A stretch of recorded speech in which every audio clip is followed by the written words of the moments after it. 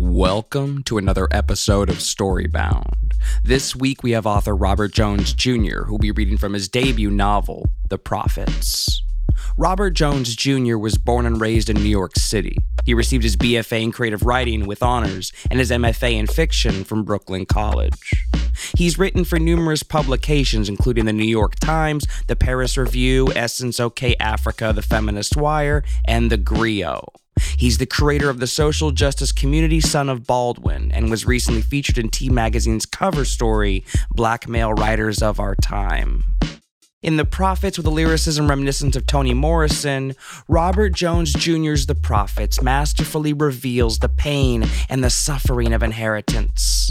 But it is also shot through with hope, beauty, and truth, portraying the enormous, heroic power of love. He will be accompanied by Josh Garrels for an original remixed Storybound score. And now for the show. Hello, this is Robert Jones Jr., author of The Prophets, and I'll be reading today for Storybound. The Prophets is the story of Samuel and Isaiah, two enslaved young men on a plantation in Mississippi who are in love, and the story revolves around how that love affects everyone around them, whether it inspires or angers. At the center of this story is their love.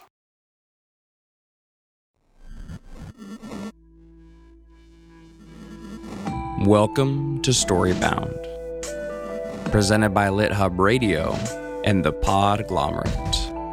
I'm your host, Jude Brewer.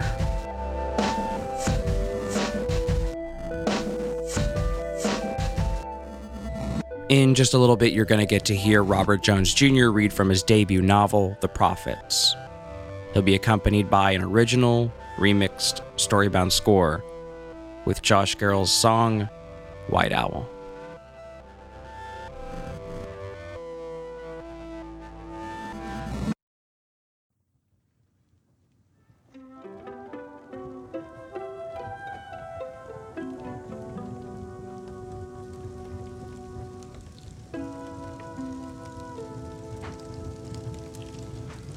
Time's come for you to go. Psalms. July had tried to kill them. First, it tried to burn them. Then it tried to suffocate them. And finally, when neither of those things was successful, it made the air thick like water, hoping they would drown. It failed. Its only triumph was in making them sticky and mean, sometimes toward each other. The sun in Mississippi even found its way into the shade so that on some days, not even the trees were comfort. And, too, there was no good reason to be around other people when it was hot like this, but longing for company made it in some ways bearable. Samuel and Isaiah used to like being around other people until the other people changed. In the beginning, they had thought all the curled lips, cut eyes, turned up noses, even the shaking heads, signified a bad scent emanating from their bodies because of the toil in the barn. The odor of swill alone had often made them strip bare and spend nearly an hour in the river bathing. Daily, just before sundown, when the others were bent out of shape from field work and tried to find an elusive peace in their shacks, there Samuel and Isaiah were, scrubbing themselves with mint leaves, juniper, sometimes root beer, washing away the layers of stink. But the baths didn't change the demeanor of the sucked teeth that held the two of them in contempt. So they learned to keep mostly to themselves. They were never unfriendly exactly, but the barn became a kind of safe zone, and they stuck close to it. Dream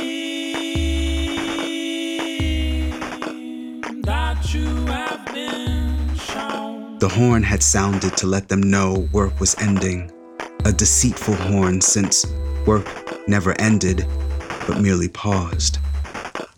Samuel put down a bucket of water and looked at the barn in front of him. He took a few steps back so that he can see the entire thing. It needed a new coat of paint, the red parts and the white.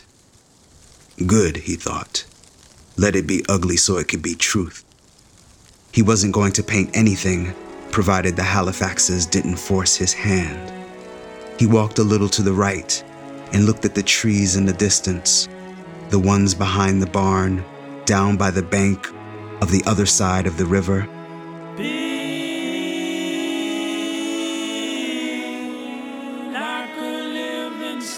The sun had dimmed and began to dip into the forests. He turned to his left and looked toward the cotton field and saw the silhouettes of people carrying sacks of cotton on their backs and on their heads, dropping them off into wagons waiting in the distance. James, chief overseer, and a dozen or so of his underlings were lined up on either side of the constant flow of people. James's rifle was slung over his shoulder. His men held theirs in both hands. They pointed their rifles at the passing people as though they wanted to fire. Samuel wondered if he could take James. Sure, the Toubab had some weight to him and the benefit of firepower, but putting all that aside, if they were to have a right tussle, fist to fist and heart to heart like it was supposed to be, Samuel thought he could eventually break him. If not like a twig, then certainly like a man near his edge. "You gonna help me or not?" Isaiah said, startling Samuel. Samuel turned quickly. "You know better than to creep," he said, embarrassed for having been caught off guard. "Ain't nobody creep. I walked right up. You so busy minding other folks' business." "Bah," Samuel said and waved his hand as though he were shooing a mosquito. "You help me put these horses in their pens?" Samuel rolled his eyes. There was no need to be as obedient as Isaiah always was. Maybe it wasn't that Isaiah was obedient, but did he really have to give them so much of himself and so readily? To Samuel, that spoke of fear. Isaiah touched Samuel in the back and smiled as he walked toward the barn. "I reckon," Samuel whispered and followed. When the night comes and you don't know which way to go,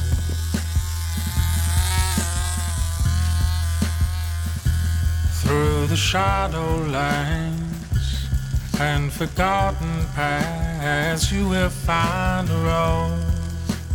They put away the horses and watered them, then fed them a shovelful of hay and swept the remainder back into a neat stack near the front left corner of the barn, near the straighter bales.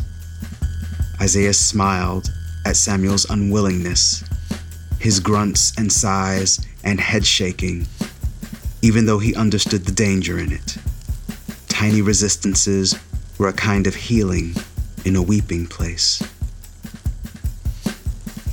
By the time they finished, the sky was black and littered with stars. Isaiah walked back outside, leaving Samuel to his grievances. This was how he would engage in his own bit of rebellion. He leaned against the wooden fence that surrounded the barn and stared at the heavens. Crowded, he thought, and wondered if, perhaps, the abundance was too much, if the weight of holding on was too heavy, and the night, being as tired as it was, might one day let go, and all the stars would come tumbling down, leaving only the darkness to stretch across everything. Like an owl, you must fly in moonlight with an open eye and use your instinct as your guide to navigate the way that lays before you. You were born to take the greatest flight. Samuel tapped Isaiah on the shoulder, waking him from his reverie. Now who ain't minding their business? Oh, now the sky got business, Isaiah smirked. At least my work is finished for now. You a good slave, huh? Samuel poked Isaiah in the belly. Isaiah chuckled, lifted himself off of the fence, and began walking toward the barn. Just before he reached the door, he stooped to pick up a few pebbles. In quick succession, he threw them at Samuel. Ha! He yelled and ran into the barn. You missed! Samuel yelled back and ran into the barn after him. The music you're hearing in this episode was sampled from Josh Garrel's song, White Owl. And now for a short commercial break.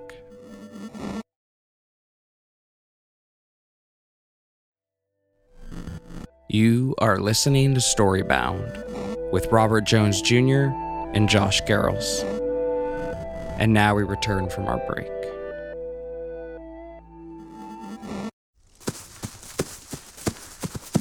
They ran around inside, Isaiah dipping and dodging, laughing each time Samuel reached out to grab him, but he was too quick. When Samuel finally leaped and crashed into his back, they both stumbled face forward into the freshly piled hay. Isaiah wriggled to get loose, but the laughter made him too weak to make any headway. Samuel saying, "Uh-huh," over and over again, smiling into the back of Isaiah's head. The horses let out loud breaths that reverberated through their lips. A pig squealed. The cows made no sounds, but the bells around their necks clanged with their movements.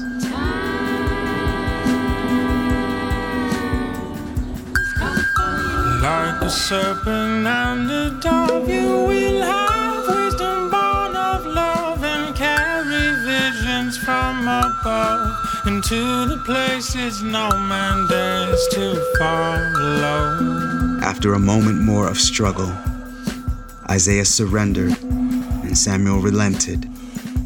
They turned on their backs and saw the moon through an opening in the roof. Its pale light shot down on them. Their bare chests heaved, and they panted audibly. Isaiah raised a hand up toward the opening to see if he could block out the light with his palm. There was a soft glow in the spaces between his fingers. "One of us gotta get to fixing that roof," he said. "Don't think of work now. Let yourself be," Samuel said a little more harshly than he intended. Isaiah looked at Samuel. He examined his profile, the way his thick lips protruded from his face, less so his broad nose. His hair twisted and turned any which way. He looked down at Samuel's sweaty chest. The moonlight turned his dark skin to glitter and was lulled by its rhythm. Samuel turned to look at Isaiah, met his gentle stare with his own version. Isaiah smiled. He liked the way Samuel breathed with his mouth open, lower lip twisted slightly, and tongue placed just inside the cheek, like the expression of someone up to mischief. He touched Samuel's arm. "You tired?" Isaiah asked him. "Should be, but nah." Isaiah scooted over until their bodies touched. The spot where their shoulders met grew moist. Their feet rubbed together. Samuel didn't know why, but he began to tremble, which made him angry because it made him feel exposed. Isaiah didn't see the anger. Instead, he saw beckoning. He rose to move on top of Samuel, who flinched a bit before relaxing. Isaiah slid his tongue slowly and gently over Samuel's nipple, which came to life in his mouth. Both of them moaned. It was different from the first kiss. How many seasons ago was that now? 16 or more. It was easier to count those than the moons, which sometimes didn't show up because they could be temperamental like that.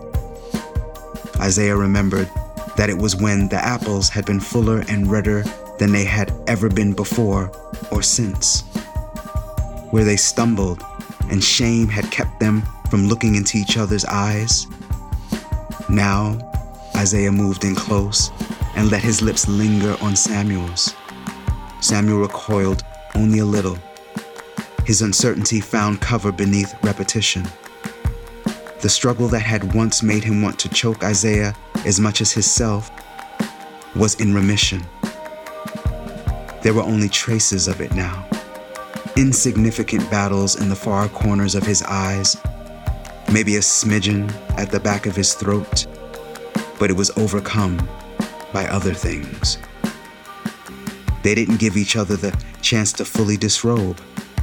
Isaiah's pants were down around his knees, Samuel's dangling from an ankle.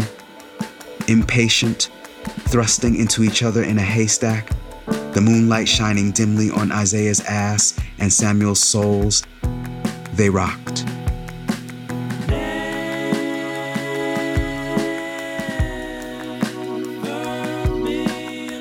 By the time one slid off the other, they were already tumbled off the haystack, deeper into the darkness, spread out on the ground.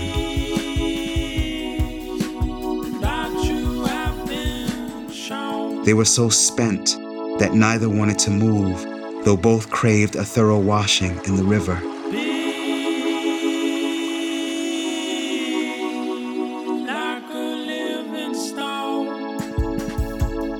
Silently, they decided to remain where they were, at least until after they regained control of their breathing and the spasms subsided. In the darkness, they could hear the animals shuffling, and they could also hear the muffled sounds of the people nearby in their shacks, singing or maybe crying. Both were viable possibilities. More clearly, they could hear laughter coming from the big house. Though there were at least 2 walls and not an insignificant amount of space between him and the laughter, Samuel looked in the direction of the house and tried to focus on the voices emanating from within. He thought he could recognize a few. Nothing never changes. New face, but same tongue, he said. What? Isaiah asked as he stopped staring at the roof and faced Samuel's direction. Them. Isaiah inhaled deeply, then exhaled slowly. He nodded. So what we do? Bash the face? Split the tongue? Samuel laughed. Face been bashed. Tongue already split. You've seen a snake before. Better to get far away as we can. Let them slither here on their own. That's the only choice then? Run? If the face don't heed, don't even know it's not heeding. If the tongue don't yield, yes. Samuel sighed. Maybe Isaiah was afraid of the dark, but he wasn't. It was where he found shelter, where he blended, and where he thought the key to freedom surely rested. But still, he wondered what happened to people who wandered off into a wilderness that wasn't their own. Some turned into trees, he reckoned. Some became the silt at the bottom of rivers. Some didn't win the mountain lions race. Some just died. He lay there silently for a moment, listening to Isaiah's breathing. Then he sat up. You coming? Where? To the river. Isaiah turned on his side but said nothing. He looked in the direction of Samuel's voice and tried to differentiate his shape from the surrounding darkness. It was all one endless mass until Samuel moved and delineated the living from the dead. But what was that sound? A scratching noise was coming from somewhere. You hear that? Isaiah asked. Hear what? Isaiah was still. The scratching had stopped. He laid his head back down on the ground. Samuel moved again, as though preparing to stand. "Wait," Isaiah whispered. Samuel sucked his teeth, but returned to his position, lying next to Isaiah.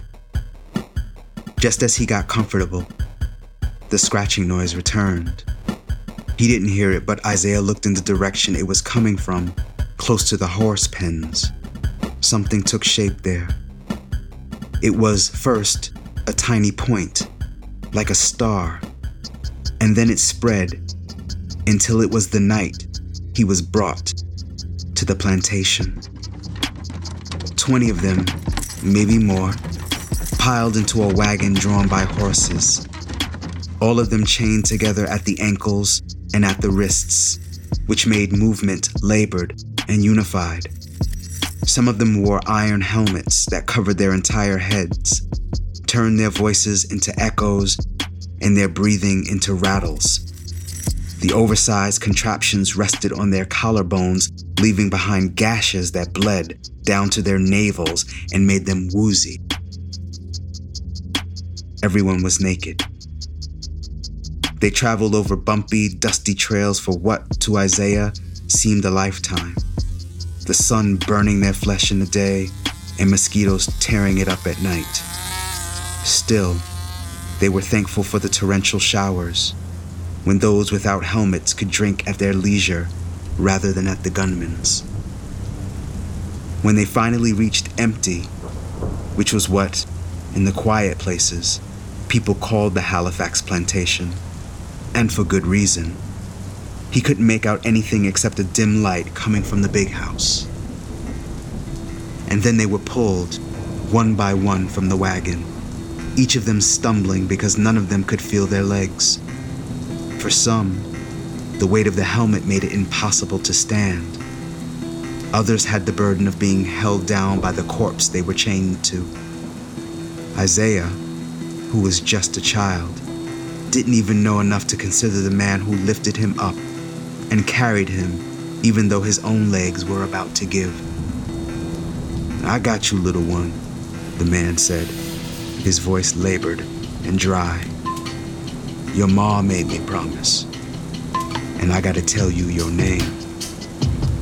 Then everything went black.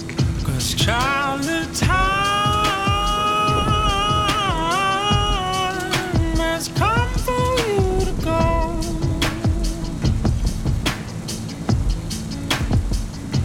You will never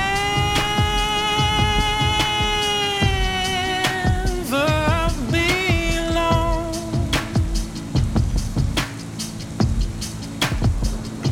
Every dream that you have been shown will be like a living stone.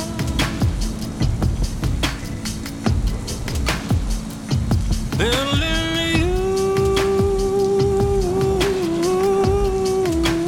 into a home,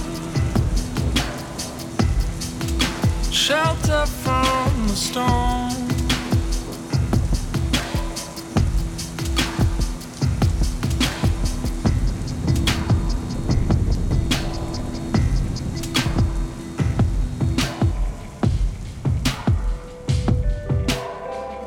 The music you're hearing in this episode was assembled from Josh Garrels' song, White Owl. And now for a commercial break.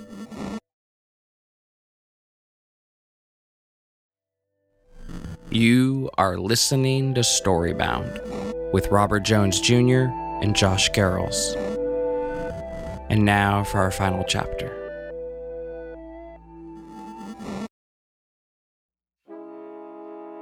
When Isaiah came to, it was morning, and they were all still chained together, living and dead alike. They were lying on the ground near the cotton field. He was hungry and thirsty, and the first to sit up. That was when he saw them, a group of people holding pails marching up the path, headed right for them. Some were as young as he was. They came with water and food. Well, at least as close to food as he was liable to get. Pig parts that were seasoned enough to cover up the acrid taste and alleviate gagging. A boy with a ladle approached him. He moved the ladle toward Isaiah's face. Isaiah parted his lips and closed his eyes. He gulped as warm, sweet water leaked from the corners of his mouth. When he was done, he looked up at the boy. The sun made him squint so that at first he could only see the boy's outline. The boy moved a little, blocking the sun. He looked down at Isaiah with big, skeptical eyes and a chin too proud for anyone to have under those conditions. "You want some more?" the boy called Samuel asked him. Isaiah was no longer thirsty, but nodded anyway. When the darkness returned to itself, Isaiah touched his own body to make sure he wasn't a child anymore. He was himself, he was sure, but what had just come to him from a pinpoint in the dark proved that time could go missing whenever and wherever it pleased. And Isaiah couldn't yet figure out a way to retrieve it. Isaiah couldn't be certain, but the remembrance that showed itself reminded him that he and Samuel were about the same age, 16 or 17 now, if every 4 seasons were properly counted. Nearly 20 years old now, and so much had remained unspoken between them. To leave it in the silence was the only way it could be and not break a spirit in half. Working, eating, sleeping, playing, fucking on purpose. For survival, everything that was learned had to be transmitted by circling the thing rather than uncovering it. Who, after all, was foolish enough to show wounds to folks who wanted to stick their mouth-sucked fingers into them? The quiet was mutual, not so much agreed upon as inherited, safe, but containing the ability to cause great destruction. There, lying in the dark, Isaiah, exposed too closely to a living dream, heard it speak. "You ever wonder where your man?" Isaiah heard it say. He then realized it was his own voice, but he didn't remember speaking. It was as though another voice, one that sounded like his, had escaped his throat. His, but not his. How? Isaiah paused. Then he moved over, closer to Samuel. He felt his way around Samuel's body and settled his hand on Samuel's belly. "I ain't mean. What I mean is, I ain't say." "You spit, then try to grab it after it leave your mouth?" asked Samuel. Isaiah was confused. "I ain't want to say that. It came up by itself."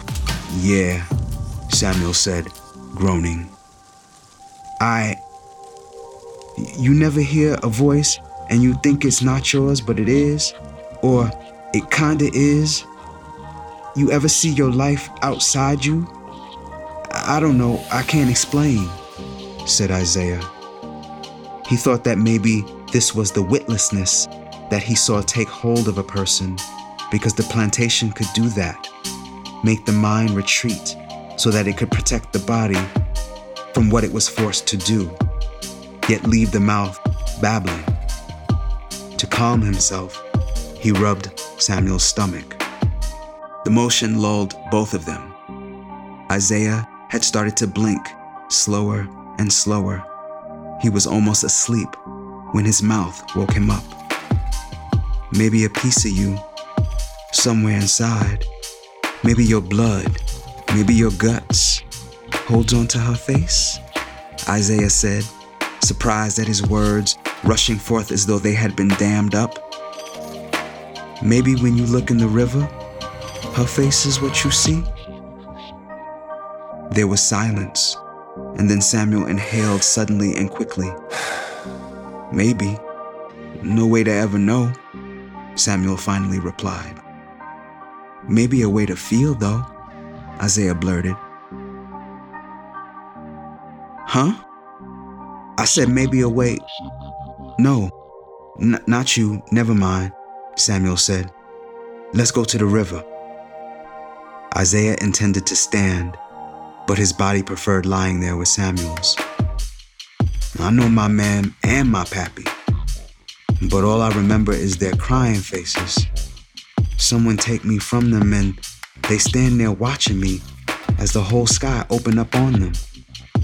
I reach my hand out, but they only get farther and farther away until all I hear is screams and then nothing.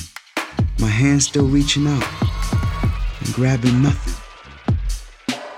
Both of them stunned by this, Isaiah by the recollection and Samuel by hearing it, but neither of them moved. They were quiet for a moment. Then Samuel turned to Isaiah. You knew your pappy? A man carried me here, Isaiah said, as he heard his history being recounted by his voice. Not my pappy, but somebody who said he knew my name. Never told me though. Just then, Isaiah saw his own hand reaching out in the darkness of the barn, small, frantic, just like that day. He thought that perhaps he was reaching not just for his mam and pappy, but also for all those faded peoples who stood behind them, whose names, too, were lost forever, and whose blood nourished the ground and haunted it, whose screams sound like whispers now, whispers that will be the last noise the universe will ever make. Samuel grabbed Isaiah's hand and put it back on his belly. Something here, Samuel said. What? Nah. Isaiah started to rub Samuel again, which encouraged his voice. The last thing they said to me was, coyote. I ain't figured that one out yet. Maybe beware? Samuel said. Why you say that? Samuel opened his mouth, but Isaiah didn't see. He stopped rubbing on Samuel and instead laid his head on Samuel's chest. I ain't want to say these things, Isaiah said, his voice now a croak. His cheeks were wet as he nestled his head deeper into Samuel. Samuel shook his head. Yeah. He looked around, held Isaiah tighter. Then he closed his eyes. The river could wait.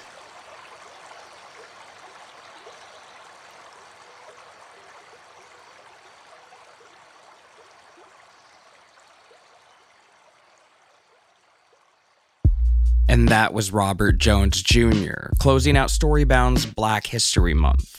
Go buy yourself a copy of his debut novel, The Prophets, available now through your local bookseller. Thank you to Josh Garrels for his song, White Owl. Go look it up on Spotify. That's White Owl by Josh Garrels. Thank you to Katie McKee at Penguin Random House. Thank you to Michelle Aslin and Chris Lavarius at Music Bed. Thank you to Epidemic Sound. And thanks to Jordan Aaron for production help. Tim Carplus, he's the dude that mixed this episode. Tim just dropped his first single, So What? Go on Spotify, look up Tim Carplus. It's called So What? Storybound is arranged, produced, and hosted by me, Jude Brewer. Our executive producers are Jeff Umbro of The Podglomerate and Justin Alvarez of LitHub. Make sure you're subscribed to the show, your friends too. Connect with us on Instagram or Twitter at StoryboundPod. New episodes are every Tuesday. See you then.